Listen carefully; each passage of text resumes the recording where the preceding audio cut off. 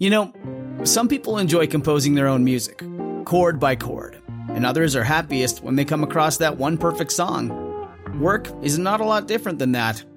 Whether you prefer building your own workflow or using a pre-made template, with Monday.com, you and the team can work in a way that's comfortable for everyone. Tap the banner to go to Monday.com and build your own amazing workflow, or find an awesome template. No judgment. Hi folks, be sure to visit my website at dr-history.com for a short personal video message, to listen to the latest stories, and to leave a comment. Dr. History, good morning. Good morning, Zeb. Can you hear all right? I can hear just fine. Okay. Yes. Well, I don't mean you, but I meant the headsets. Yes. Okay. I'm doing fine. Very well. So I got a few people to talk about today. I can't imagine. Now, this guy, I don't know his real name, but he goes by the Schnitzelflüster. No, wait a minute. Can you say that on the air without me? Schnitzelflüster. Schnitzelflüster. And he is in Germany. Well, now that's a duh. And he's been writing back and forth for several years, and always has something pretty good, funny to say. Let me try that again. Schnitzelflüster. Schnitzelflüster. And please do not try to say it rapidly. No. And I believe he is the farthest away we have as a listener. What does that mean? It's just a name he made up. Schnitzel is it's an egg deal, isn't it? Something to eat. Yeah, like a bakery thing. Or is that streusel? I think that's strudel. Yeah. Oh. Schnitzel. Well, anyway. So thank you, Schnitzelflüster. And you're going to get in trouble. I'm going to get in trouble yet in Germany. And if anybody out there is farther away than Germany, let me know. But he suggested and sent me some good information on teepees, on how they're made, how they keep the rain and snow out. And anyway, so I think I might do a show on teepees one of these days. I've often wondered, when you see in the movies, or even some of the pictures of the Old West, it looks like the bottom of the teepee is open about 4 or 5 inches. Yeah, and, but the information he sent me, I think I'm going to do a show on that to explain that. Oh. Because there was something they had on the inside as well. On the floor? Yeah, and around the inside on the lower part. Oh, I didn't know that. So, anyway, we may have to do a show on that. So, thank you, Schnitzelflüster. He's going to get... You're just tempting fate, buddy. I know it. And to Catherine suggested we do a show on a guy named Jack Abernathy, the wolf catcher. And I've never heard of this guy. I haven't either. But I thought, okay, I'll check that out. And then Katrina also suggested that they have some information on Judge Isaac Parker. And so, that might be a source. Isaac Parker. I'm trying to remember him. The hanging judge. Right. I thought his name was... Wasn't it Isaac Parker? Judge Parker? That's not the one I remember. Okay, I remember Judge Roy Bean. Roy Bean. Yeah. Well... We'll have to work on that. Yeah, I'll have to check on that. Okay. And then I don't want us to forget Scott last week that gave us the term for alcohol. Do you remember? Oh, wait a minute. Wobbly pop. Wobbly pop. Yes. You didn't think I'd remember that. No, I just had to throw that back in because, wobbly pop. How can you forget that? There you go. And what are we going to talk about today? Well, before we get to that, I just want to mention that Amazon contacted me, and they are putting our show on Audible. So we are now going to be on Amazon. So we'll be out there a little more. So good. All the more reason we can get in trouble. Yeah. So here we go. I'm going to talk about a cowboy named Joe. Joe. Just Joe. Okay. So picture this. It's the early spring of 1875, and Joe rode into the Snake River region right around us, not too far, but of eastern Oregon, and hired out to the ranchers as a cowboy. Now, Joe worked most of the cattle ranches in eastern Oregon and western Idaho. The ranchers first thought that Joe was just another cowboy who would soon be drifting on, like a lot of them do. They would just come and go, cowboys, and sometimes you didn't know much about them, but and sometimes they liked that. But he was outstanding in a lot of ways. Little Joe could run faster, shoot straighter, and handle a lariat with the best. He was not very big. He stood only about 5'2", weighed maybe 135 pounds. And Joe didn't have a lot to say, but when he did speak, his words came out fast and you could hardly understand him. Can you kind of picture this character? Kind of a short, maybe a squeaky voice, kind of high-pitched. But like in high school, you're nerdly type. Yeah, that would be kind of described, but a good cowboy.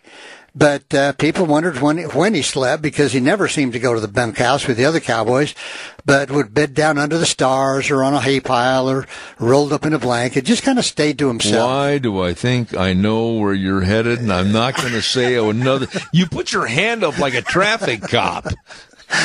Well, what can I say, Zeb?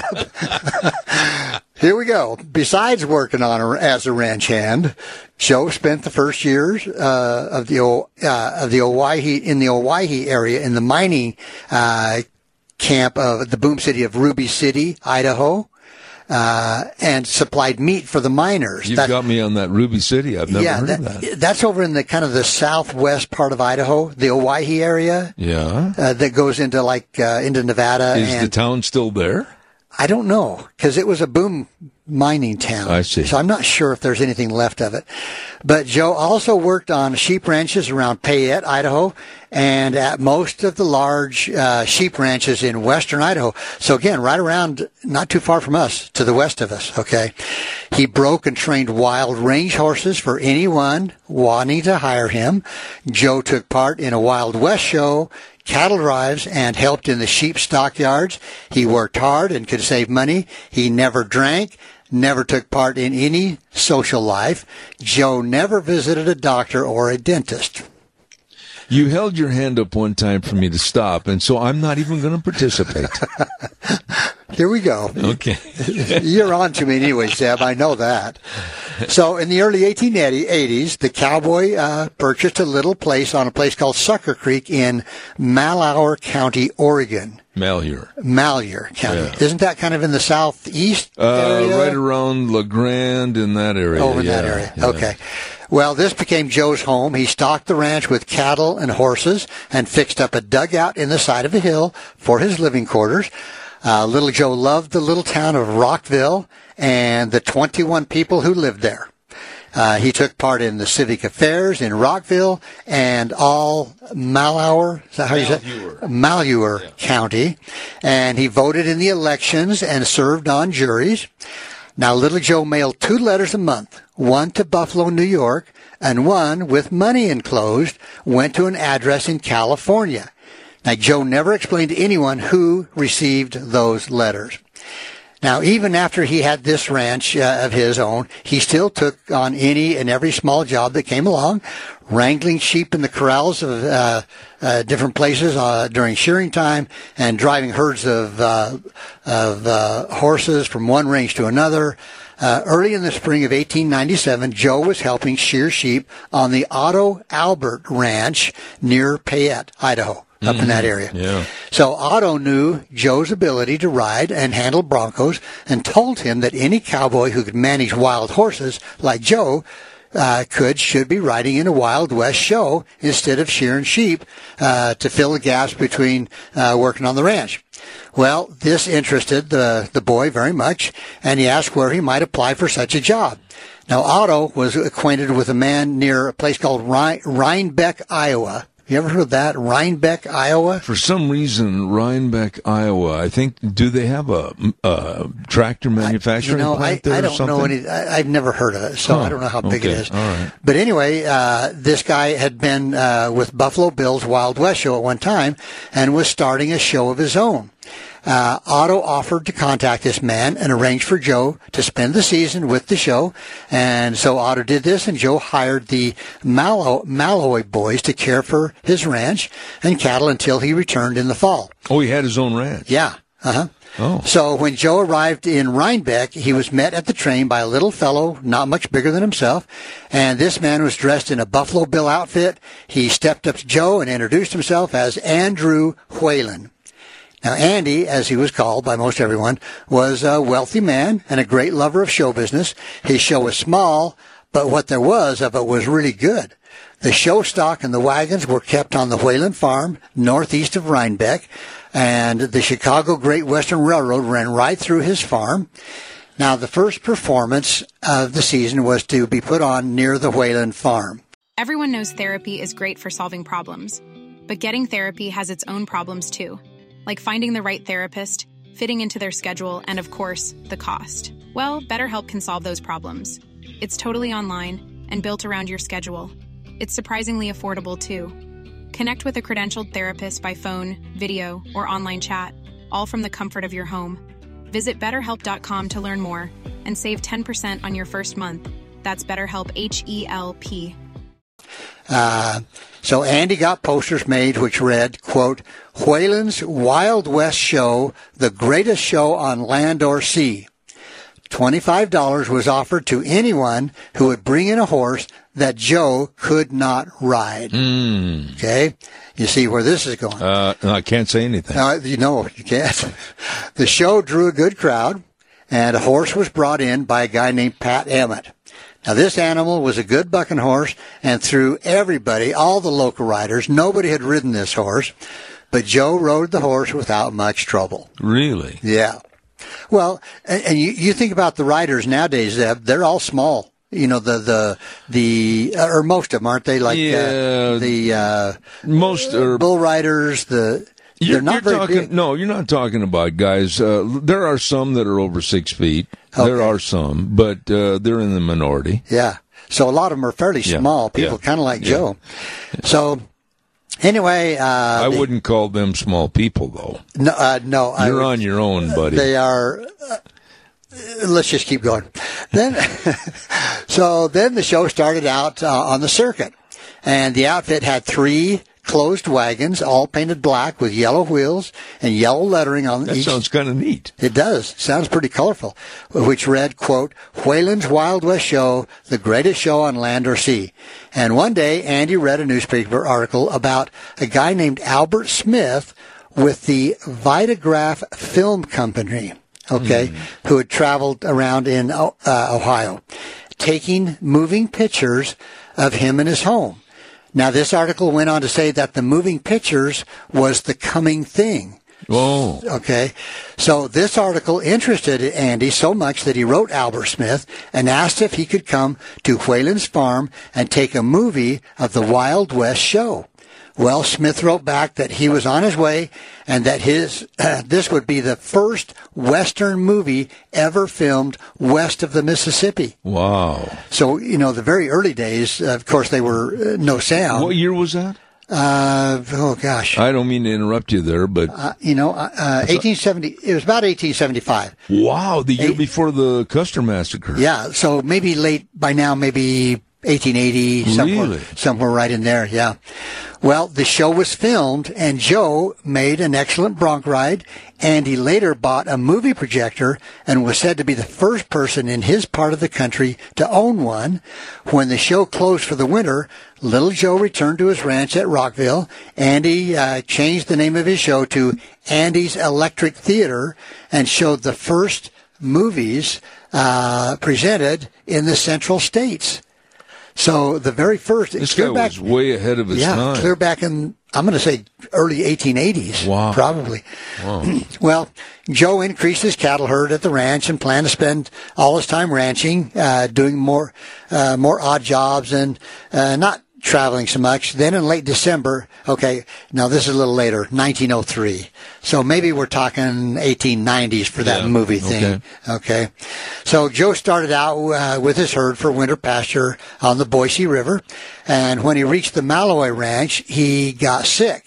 And he was too sick to continue. So the Malloy boys took the cattle on from there. Mrs. Malloy cared for Joe as best she could, but pneumonia set in, and in the first week of the new year, Joe, while sitting in a chair in the front room, was seized with a severe coughing seizure and died. So little Joe died, 1903. Now, the neighbors were notified, and men came to prepare the body for burial and to build a pine box.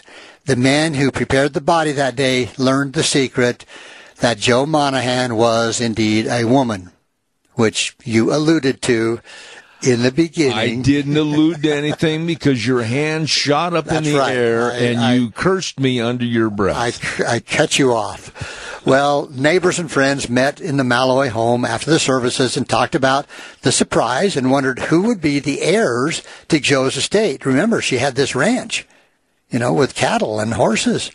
So other questions that came up that day were, was Joe Monahan really her name?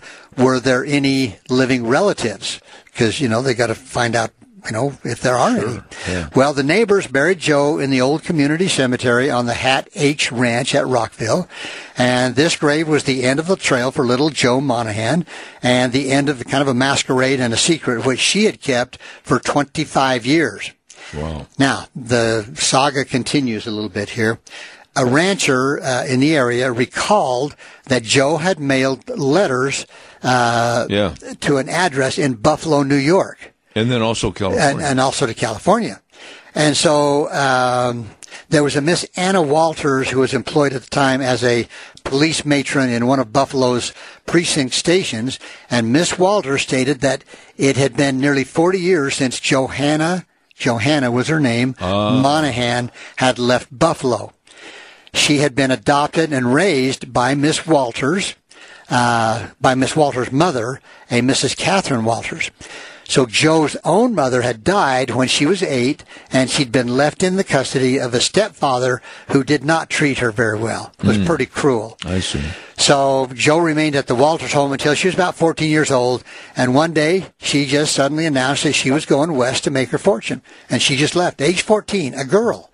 Okay? And nobody knew. No. And Joe wrote to the Walters, but never once mentioned that she was masquerading as a man. She wrote of her life, providing meat for the mining camp, buying the cattle ranch, and raising cattle.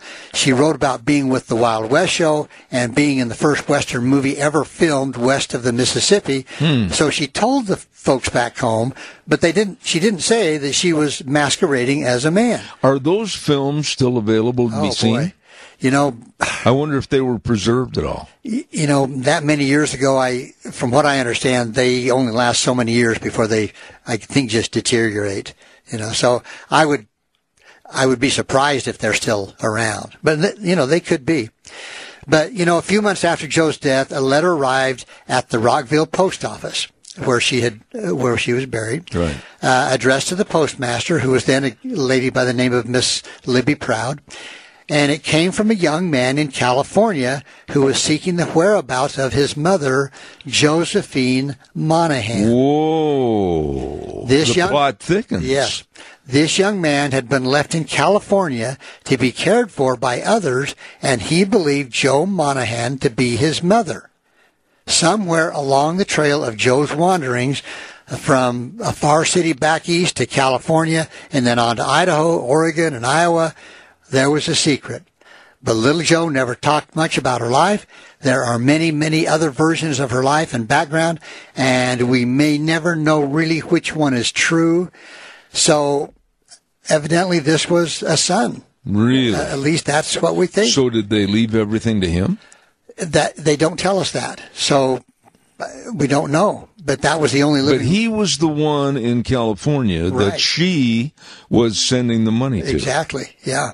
Oh, my. So, anyway, all that remains of where she was is this dugout at the foot of a hill near what they call the Joe Fenwick Ranch. And it says a few old-timers are left who actually wrangled. Now, this is an old story. This is probably 30 or 40 years old, where I got this story. So, back then there was still some that said that they had worked with little Joe wrangling horses and sheep and stuff. But, anyway, it says several years ago that a new stone was placed at Joe Monahan's grave. Really? So it's marked over there as, Josephine or Johanna. In this Monahan. position, that was when did she start sending the money to California? Well, she, probably about 1875, 1880, right in there, because that's when she headed west. Well, then her son and perhaps his descendants are still alive. I'm sure, because she died in, 1903. Yeah. So, that's not, that she could be a grandmother she could have grandsons and granddaughters absolutely. Out there right now. Right. Yeah. So wow. That's the story of little Joe. It's hard to imagine that nobody figured that out. Let me show you a picture here, Zeb. Oh, of her? Yeah. Now look at that. Whoa, wait a minute. Let me get a close-up here. My eyes are not what they used to be. Okay. So you see her there. This is her in the circle, too? Yeah. She's in a nice, beautiful dress. Oh, she's a very petite, very, quite frankly, attractive. Yeah. She doesn't resemble the cowboys I know. I'll tell you that. No. I'm really shocked, to be quite frank with you. And there's, as you can see on there, there's some pictures of some letters that she wrote. Oh, my. On that first page there. Yeah. But for those of you in the audience, she's in a beautiful, at that period of time in history, one of those big, like a dancing ball gown. Floor-length, beautiful gown. And her hair's very, done up. very pretty young lady. Yeah. That wasn't a young lady. Yeah. Yeah. But, there are other stories of women who pretended to be men. Like, I told the story of a stage driver named Charlie Parker. I remember that one. Yeah, Charlie Parker. Yeah. And I've also read stories of women who served during the Civil War. I remember as soldiers. Yeah. And I can't remember. There was one that she served as a man, but then when she found out she was a woman, they used her as a spy. Really? So she would dress up as a woman and spy on the soldiers, and then come back and report. It amazes me though that somebody didn't put 2 and 2 together and not come up with 5. Right, because the stories I've read that she always wore clothes that were too big. Her boots were too big. Yeah, but she's very petite. Yeah. She is. I mean, maybe 5'2". Yeah. 5'3". Actually, about your size. Now, Zeb, I have shrunk, but not that much. Oh, okay. I'm sorry. I did play basketball. Yeah. But not center. I was going to say. I wasn't the center. You ain't Shaquille. Nope. But I was quick. I was quick. Yeah, quick, fast. There you go. Yep. Yeah, that was a good story. Yeah, I like that. And I like it because it occurred really kind of not too far from us right here. Oh, absolutely, yeah. Just west of us a ways. All right. So. Dr. History, any final thoughts real quick? Nope. Thanks again to those that wrote to us. And if anybody's farther away than Germany, let me know. What was his name? Feeblebuster Bergweiser or something like that? Zeb Schnitzelflüster. Oh, yeah, that's it. Say that twice. I'm not going to do it. I like my program and the money. Okay. Our bodies come in different shapes and sizes, so doesn't it make sense that our weight loss plans should too? That's the beauty of Noom. They build a personal plan that factors in dietary restrictions, medical issues, and other personal needs so your plan works for you. Noom doesn't restrict or shame when you want to treat yourself. Their flexible program focuses on progress instead of perfection. You don't have to give up carbs or anything. And with their daily lessons, you can learn something new about your food choices every day. After just a few days of using the app, I learned how to recognize cues for overeating and how to choose the right foods to feel full. Stay focused on what's important to you with Noom's psychology and biology-based approach. Sign up for your trial today at Noom.com. That's Noom.com. And check out Noom's first ever cookbook, The Noom Kitchen, for 100 healthy and delicious recipes to promote better living. Available to buy now wherever books are sold.